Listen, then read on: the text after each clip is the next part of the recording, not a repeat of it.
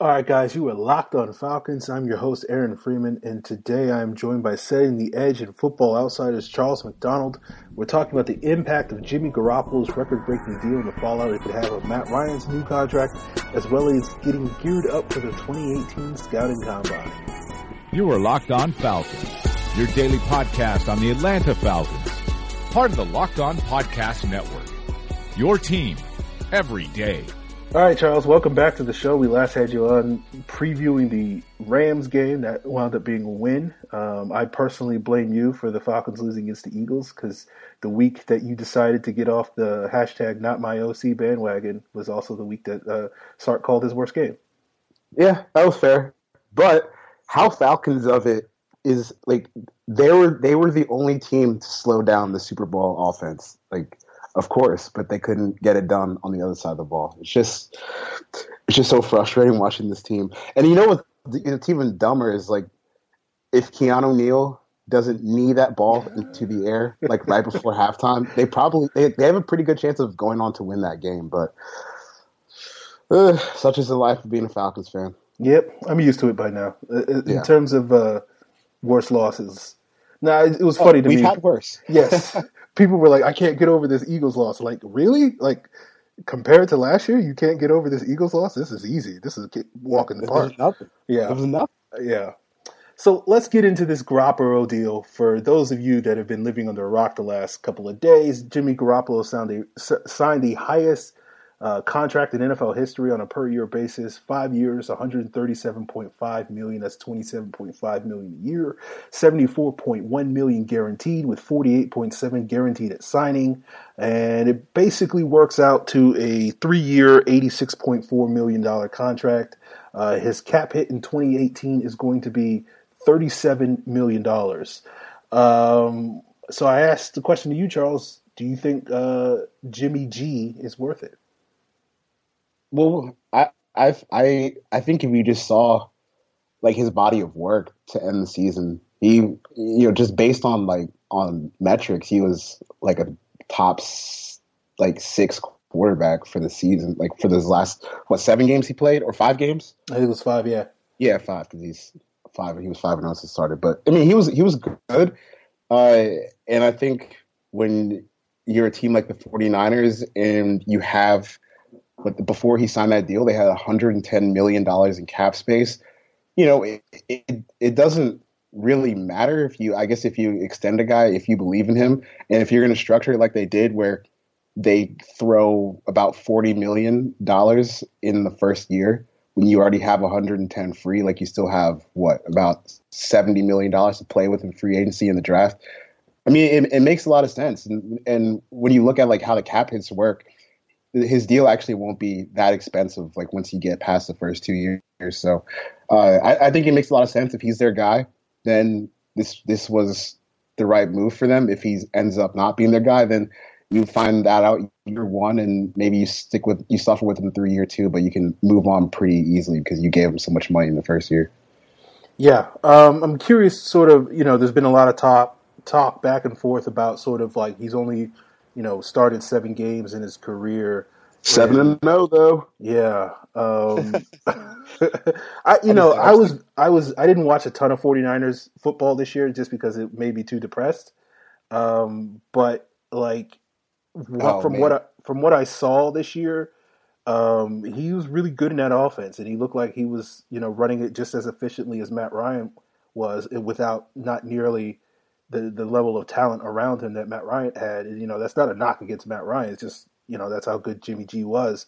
I'm just curious, sort of, do you feel like, are we just sort of scratching the surface for his potential once he gets more years in his belt, and presumably when the 49ers start using all that draft capital and that cap space to start getting better quality players around him? And we're talking about a guy that could be a top 10 quarterback, pretty much every year over these next couple of years? Or is this more just like he got hot, for 5 games and not counting the 2 starts he had in New England and whatnot?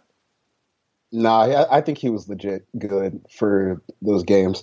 And I thought it was so impressive for him to come in mid-season and I think they benched him for 2 weeks while he was learning the playbook, and then as soon as he was starting, like their offense looked like not even just their offense, they looked like a completely different team. I mean, I just said they went 5-0 down the stretch. They lit up the Jacksonville Jaguars defense, and I think they had like 36 offensive points in that game, which is just absurd considering the year that Jacksonville just came off of and how close they were to getting to the Super Bowl. I don't know. Like I think if you're a 49ers fan, you got to feel pretty good about this. Like I said, you still have a ton of room to work with. The fact that he was able to get in, and we've seen quarterbacks like Matt Ryan struggle in the first year of Kyle Shanahan's offense. For him to come and pick that up and just light defenses up without really a great supporting cast, you got to feel pretty good about that. So I think if you're the Niners, you're feeling good right now. Maybe not so good about the Reuben Foster arrest that just happened, but still, you're just like a couple of receivers and maybe just like you're a few receivers and maybe you store up the offensive line away from potentially being like a top 12 offense for a full 16 game slate. So that's a pretty impressive turnaround from where they were under Chip Kelly a couple years ago. Yeah, and with Reuben Foster acting up, I was this close in my last mock draft to giving them Roquan Smith. So I certainly know when I do my next one, he'll probably wind up going in the top 10 of the 49ers, given what Reuben is doing. And speaking of mock drafts, why don't you guys check out Locked On NFL Draft Podcast with hosts John Ledyard and Trevor Sikkema every day on the Locked On Podcast Network, wherever podcasts can be found. So let's talk about how this monster deal affects Matt Ryan. I think everybody sort of expects. Everybody's been predicting. Every media person, every supposed cat guru is saying that we don't even know what Kirk Cousins is going to get. But like when Matt Ryan gets his deal later this year, and when Aaron Rodgers get his deal either later this year or before next season, they're going to make this Garoppolo deal look pretty silly. I'm curious, sort of, where are you on that as a very vocal Matt Ryan hater? No, I'm kidding. But when we see this number, if it's like $30 million a year, if it's $150 million and like $100 million guaranteed or whatever that number is, what are you going to think when you see those final numbers come rolling in? I think he won the MVP 2 years ago, so. Like I don't, there are people upset that he might not take a hometown discount, but why should he? He won the MVP 2 years ago. I thought that he had another really good year this year, like save for that Buffalo game. I thought he had another good year. I think he was PFF's number 2 quarterback for the season, and I think like their 6th overall player for their PFF 1-on-1 series. So.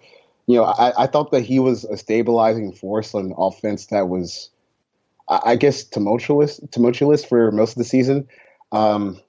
Just give him his cash. If it's $30 million, that's fine. If it's 31, 29, whatever the number is, I don't really think you can trip about it just based on what he's meant to this franchise, what he's produced on the field, and he's still playing like a good quarterback. So it's not like you can let him walk. So if he wants to take a hometown discount, I'm for that. If he wants to go the Tom Brady route, and maybe if he and Arthur Blank talk about it and say he wants to go the Tom Brady route, where maybe they up his bonus sums and lower his cap hit so they can add more players. I don't know. Whatever it is, I'm gonna be happy to see it get done. And he's the best quarterback in the history of this franchise, and he's gonna get paid like it. That's a lot coming from you, Charles, because I know how you feel about Michael Vick. So. Yeah, I know. It honestly, it took me until the MVP season for me to officially get on board with that take. But you can't argue with the numbers. Yeah, definitely. Yeah, it's been since he had that MVP season. It's been inevitable that he was going to get this monster deal. And now that we've seen Derek Carr, Matt Stafford. Now Garoppolo, and now people are talking about Cousins might, take Garoppolo's record in the next couple of weeks when he hits the open market.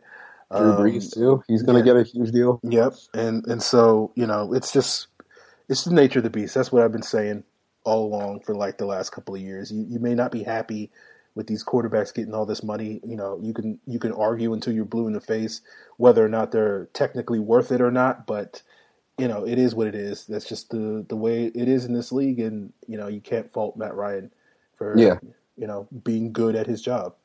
You go if you let Matt Ryan go, he's signed by a team for like $32 million a year tomorrow.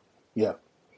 So now we're going to come right back and talk a little bit about the Combine, but first I want to run a clip from Locked On 49ers host Brian Peacock offering his assessment and insight into this Garoppolo deal. Check out Brian on the Locked On 49ers podcast, part of the Locked On Podcast Network. Find that wherever podcasts are available, now including Spotify.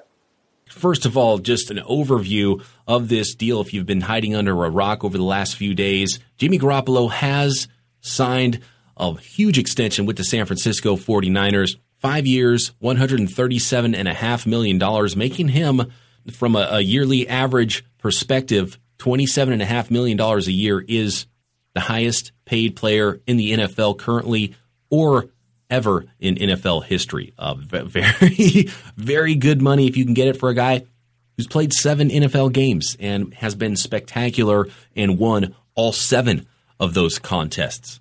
For perspective of some of the players that Jimmy Garoppolo currently makes more than, and it started in March of 2016, Joe Flacco, he's around $23 million, as is Andrew Luck, who became the highest paid player in the NFL in June of 2016. Then Derek Carr came over the top of both of those guys with his contract, $25 million per year in June of 2017. Then a couple months later, in August of 2017, Matthew Stafford signed a contract worth $27 million a year. And that brings us to February 2018, a newly minted Jimmy Garoppolo making $27.5 million a year, is now the highest paid player in NFL history, and he is soon to be surpassed by Kirk Cousins this offseason, and most likely other players like Matt Ryan and Aaron Rodgers going forward. And in a few years, Jimmy Garoppolo may not even be in the top 5 anymore. So that's the hope, that he's worth this contract, that he is your franchise guy, and then in a couple years down the road, he's making the amount of money that we're thinking about what it is that Joe Flacco makes, and that was signed only in 2016, that contract. And a lot of that I remember that one opened a lot of eyes, and that was the big, quote unquote, is Joe Flacco elite conversation that's been ongoing since then. But Jimmy Garoppolo, he's locked up for the next 5 years, but is it really a 5-year, $137.5 million contract? Well, for that, we have to get into the details and the fine print of this deal. The best part of this contract is the 49ers used their immense amount of cap space in 2018 to their advantage and severely front-loaded this contract. So the risk they take is mostly up front, because there are some outs I'll talk about in a second in this deal. But it's over $40 million they're dishing out in year one, a huge $28+ million roster bonus. So really, down the road, this contract could be very team-friendly and help them in a number of ways with other contracts and other players as those come up in future years. So if Garoppolo is legit, down the road, this is a fantastic deal.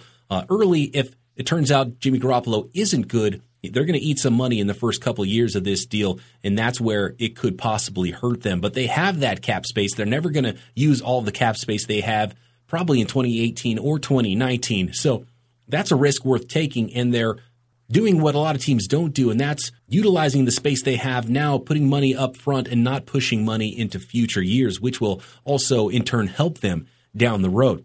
So looking at this from a year-to-year deal, it could become, and this is where Parag Marathe, the 49ers cap guru, comes in, and all the contracts he does tend to give the 49ers that out after the first couple of years. And it was that way with the Kaepernick thing, not quite the bonus structure that the Kaepernick deal had, but again, 49ers have outs every year this contract after year two. It could become a 2-year, $61 million deal. It could become a 3-year, $86 million deal, or it could become a 4-year, $105.8 million deal if he doesn't get the rest of those bonuses in year 5 or the bonuses from year 4 for making that all-pro team. So basically, everyone hopes, again, that it is a $137.5 million contract for 5 years, and he earns everything because that's the best for both sides. But there are some outs in case Jimmy Garoppolo doesn't turn out to be the guy that they think he is.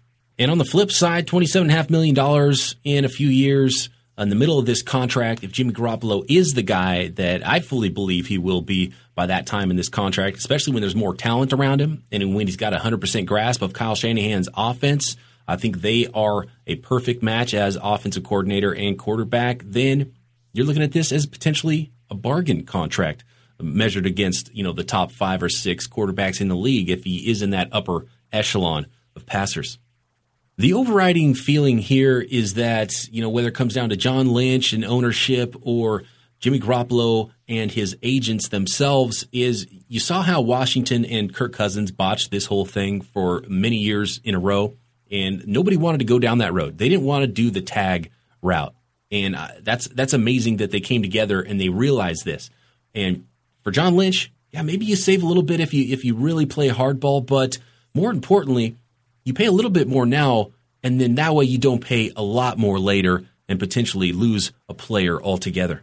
And on Garoppolo's end, maybe he plays out the franchise tag, and that's the way he wants to do it because he knows he can wait for a couple other quarterbacks to sign, and then his number could be a lot bigger in the 2019 offseason. But nobody wanted to do that. They didn't want to play that game and have that dance. They wanted to get something done. They wanted to move forward as an organization and as a football team. And you got to love that as a 49ers fan if you're looking at this team and hoping that, unlike past regimes, everyone's on the same page and this thing is working together and marching forward as a unit and as one club. So if the question to me is this a good contract for the 49ers? I say that's a great contract for the 49ers. Is it a good contract for Jimmy Garoppolo? Yeah. At the time of signing, a guy that's played 7 games has a chance, at the time of signing at least, to be the highest paid quarterback in the league. And he's still got to play well, and he's still got to earn the rest of this deal. So I love that there's outs in the contract for the 49ers. Hopefully they don't have to use them, and that Jimmy Garoppolo earns this deal. And I think it's a great deal for both sides. So kudos to not only Garoppolo for earning the deal and his agent, but also to John Lynch and Parag Marate for the way they structured this deal. I think it's a really win-win situation for both the 49ers and Jimmy Garoppolo. So, Charles, let's get into the combine. And I'm sort of curious how you factor the combine and sort of these the underwear Olympics, as some people like to call them, into your own evaluations, and sort of how do you think the Falcons factor these things in?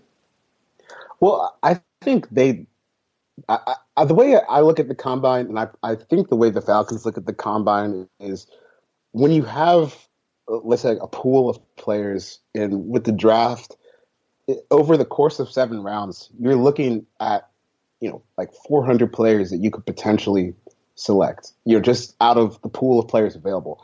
And I think that the combine does a good job of eliminating which players you don't want to take. Now, it's not like a foolproof method, because we've seen guys on the Falcons like Devontae Freeman who didn't have a combine come and be a star. But for the most part, I think we're seeing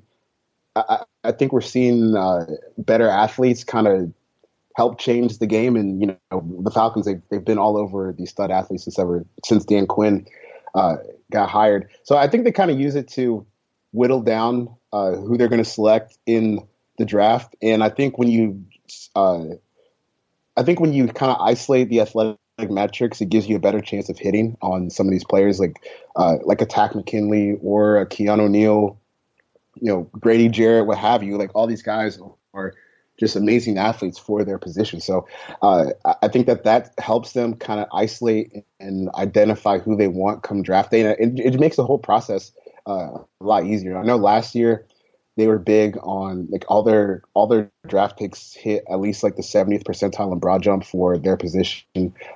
Even like KZ didn't for cornerback, but when you switch into safety, he did. Duke Riley hit it. Takk McKinley definitely hit it. I think he was like in the 90s for his percentile there. So they're definitely going to value athleticism, and it's going to be interesting to see like who kind of blows up the combine this year, because those are guys that Falcons fans should probably keep an eye on. I think it was when you interviewed Dan Quinn at the Senior Bowl, and I think you quoted him as saying something about, like, looking at explosiveness and not just necessarily looking at the 40-yard dash. And immediately my thought process was going back to sort of the broad jump. And, we used to joke like, oh, Thomas Dimitroff is in love with the 3-cone drill. And it's just like the minute he sees a sub-7 3-cone, he's just going to, be frothing at the mouth, ready to go. But like, we saw a player like Takk McKinley get drafted who had this awful 3-cone last year for his position. But blew it up with I think it was 95th percentile and 40 and 90 something percentile in the broad jump. And it's like, there's certain positions where it does seem like the Falcons like that, that explosiveness, and where they sort of factor it in is some of these broad jumps, some of this 40 speed, some of this vertical leap dive type of stuff. But there's still positions like wide receiver and linebacker and cornerback where they still value that sort of short area quickness in addition to sort of the speed. So it is interesting to sort of see how things have changed, particularly since Dan Quinn has taken over. And it does seem like the broad jump is one of those areas. Even like Sean Harlow, I think, was like in the 70th percentile in terms of his broad jump as well. So yeah, he was a good athlete. And I think the way that fans need to, I guess, interpret these drills, like, because, the average fan is not going to go back and watch these guys on tape before they get drafted. So I think when you see these drills, like when you think of the 3-cone, I guess think of that as kind of like short area agility. Like when you look at pass rushers, how they turn the corner, like that's a big one with the 3-cone. Like how quickly receivers can get in and out of their breaks. Like Justin Hardy, he had like a 6'6" 3-cone or something, like something ridiculous like that. And then the broad jump kind of measures, like, I think I would measure as like explosion through contact. So when you look at guys like Keanu Neal, who was in the 90, I think he was like 96 percentile broad jump for safeties. Obviously we've all seen him lay guys out. Takk McKinley was up there. Grady Jarrett was up there. So like all like the big hitters on the Falcons team, they kind of have that broad jump, and that really just measures like the explosion in your hips, and that's what you're rolling through as you make tackle and make contact. So I don't know if that was like a theme for them, like if they want to get more physical last year. I think they definitely were more physical as a defense as a whole. But it's just going to be interesting to see once we get down to the draft. Like it's pretty easy to identify like who the Falcons are going to want to draft, but it's going to be interesting to see who they actually pick and how those guys fared within their own athletic testing. Yeah, the simple 2 boxes that you need to check if you're a Falcons pick is if you're a senior, you played in one of the All-Star games, and you had a really good broad jump. And like basically all their picks, with the exception of the juniors that they've taken, and Wes Schweitzer, basically fit that. And Schweitzer got picked because Keith Carter, who just left the Falcons, was his position coach in college, so he knew him. So it's one of those things.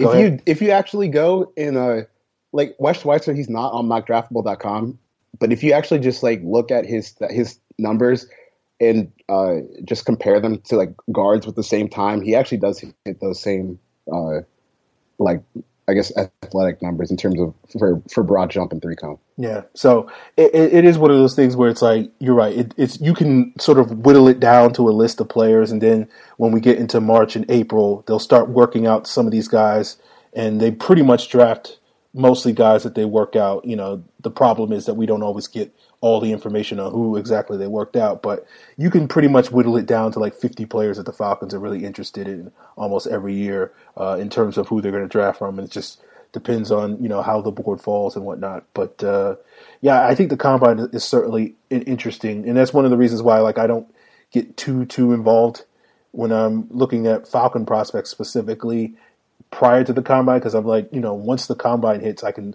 sort of eliminate a certain bunch of players from the Falcons sort of board just because they don't necessarily hit some of their athletic metrics that they're looking for. Yep.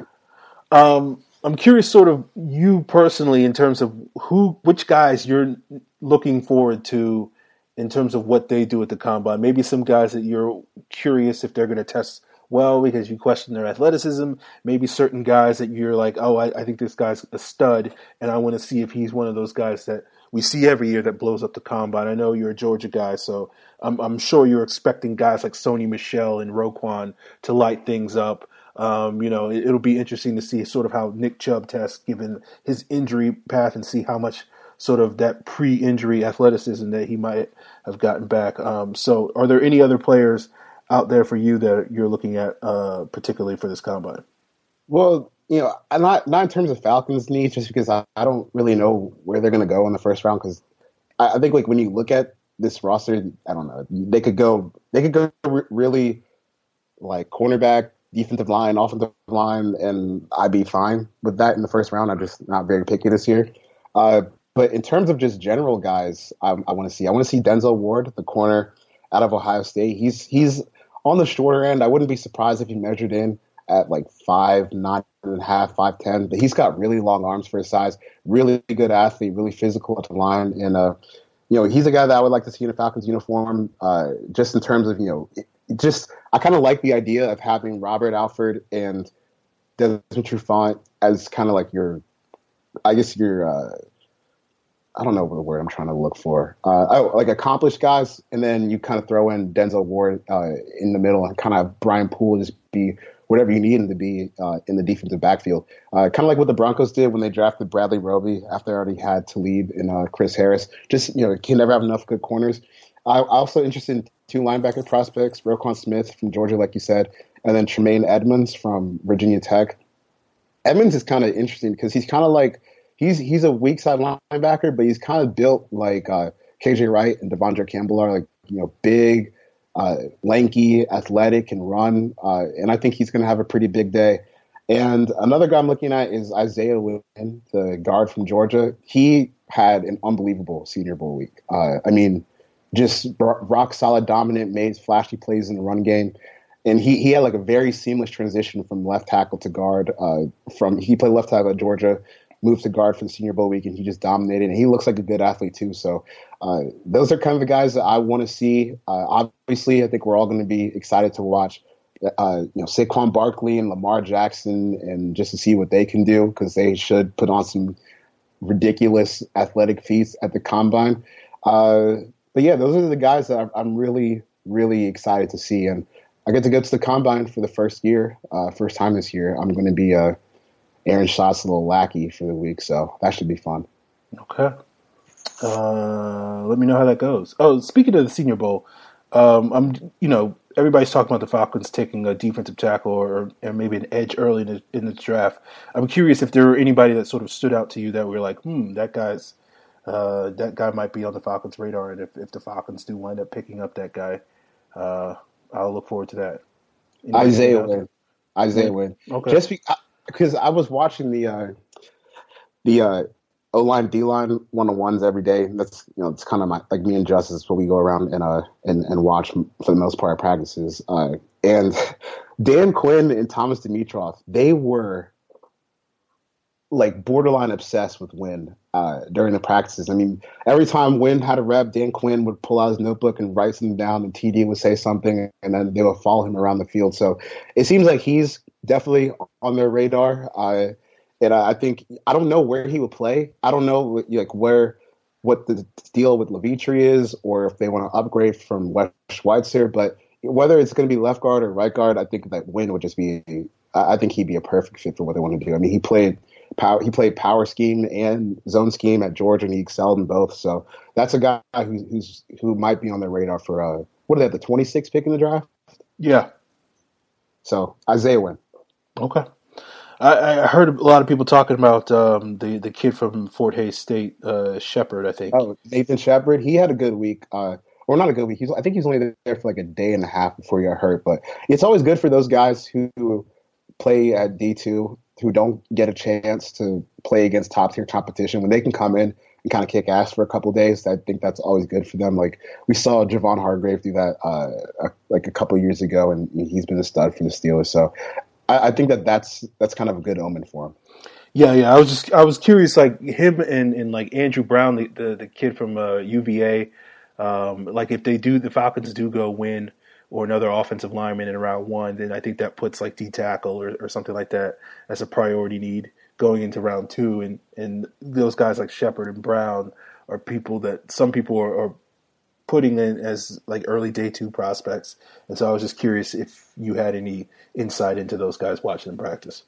Now, Shepard looked like he belonged, so I need to kind of go back and watch and just see, sometimes it's hard to watch those like D2 guys just because they're just so dominant compared to their field. Like, I remember I watched some of Ali Marpet's like Hobart tape, and I mean he's playing D3, and it's just like you only need to spend 5 minutes to watch. Yeah, you're like, okay, I'm not going to gain anything from this. But then he went down and he had a nice lead in the Senior Bowl. So I think when those small school guys show they can hang with the big boys, that's always a good sign. And Shepard definitely did. Okay. Well, Charles, let the people know what you got coming up on Setting the Edge, as well as what you're, when you're down in Indianapolis on Football Outsiders, other than carrying Aaron Schatz's water for him. What else are you doing?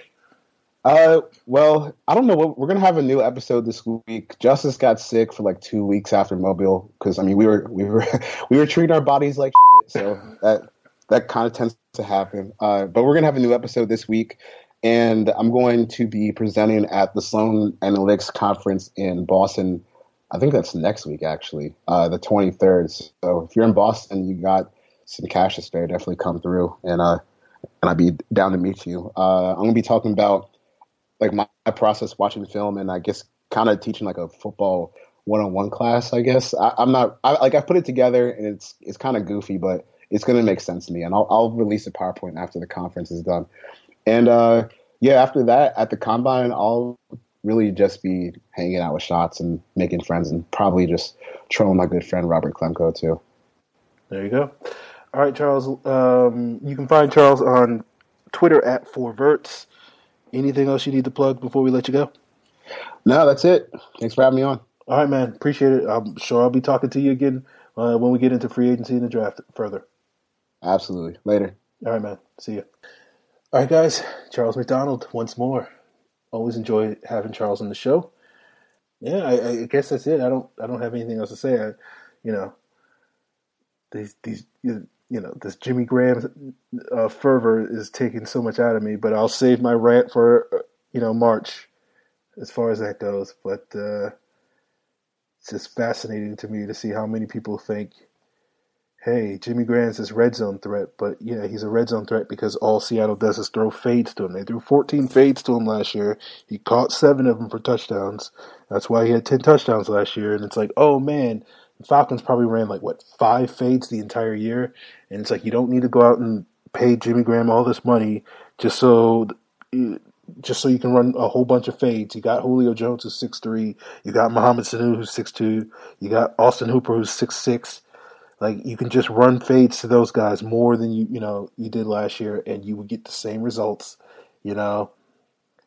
But hey, people got their takes. They need that tight end position. They can't stand Austin Hooper. I don't get it. I don't get it, but I mean, I get it. People are stupid, but oh man! All right. Let's get out of here, guys. So, if you disagree with my Jimmy Graham, Austin Hooper take, or you have any other insights that you want to offer, any criticisms that you feel that I deserve to hear, suggestions for future topics or suggestions to future guests, by all means, get in touch with me. I'm open to all of that type of stuff. Check me out on Twitter. I'm at FalcFans. If it's podcast related, just let me know in that tweet.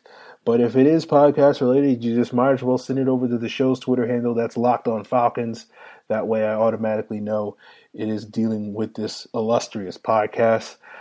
If you don't like Twitter, then you can check me out on Facebook. Locked On Falcons is the Facebook page. Give us a like while you're there.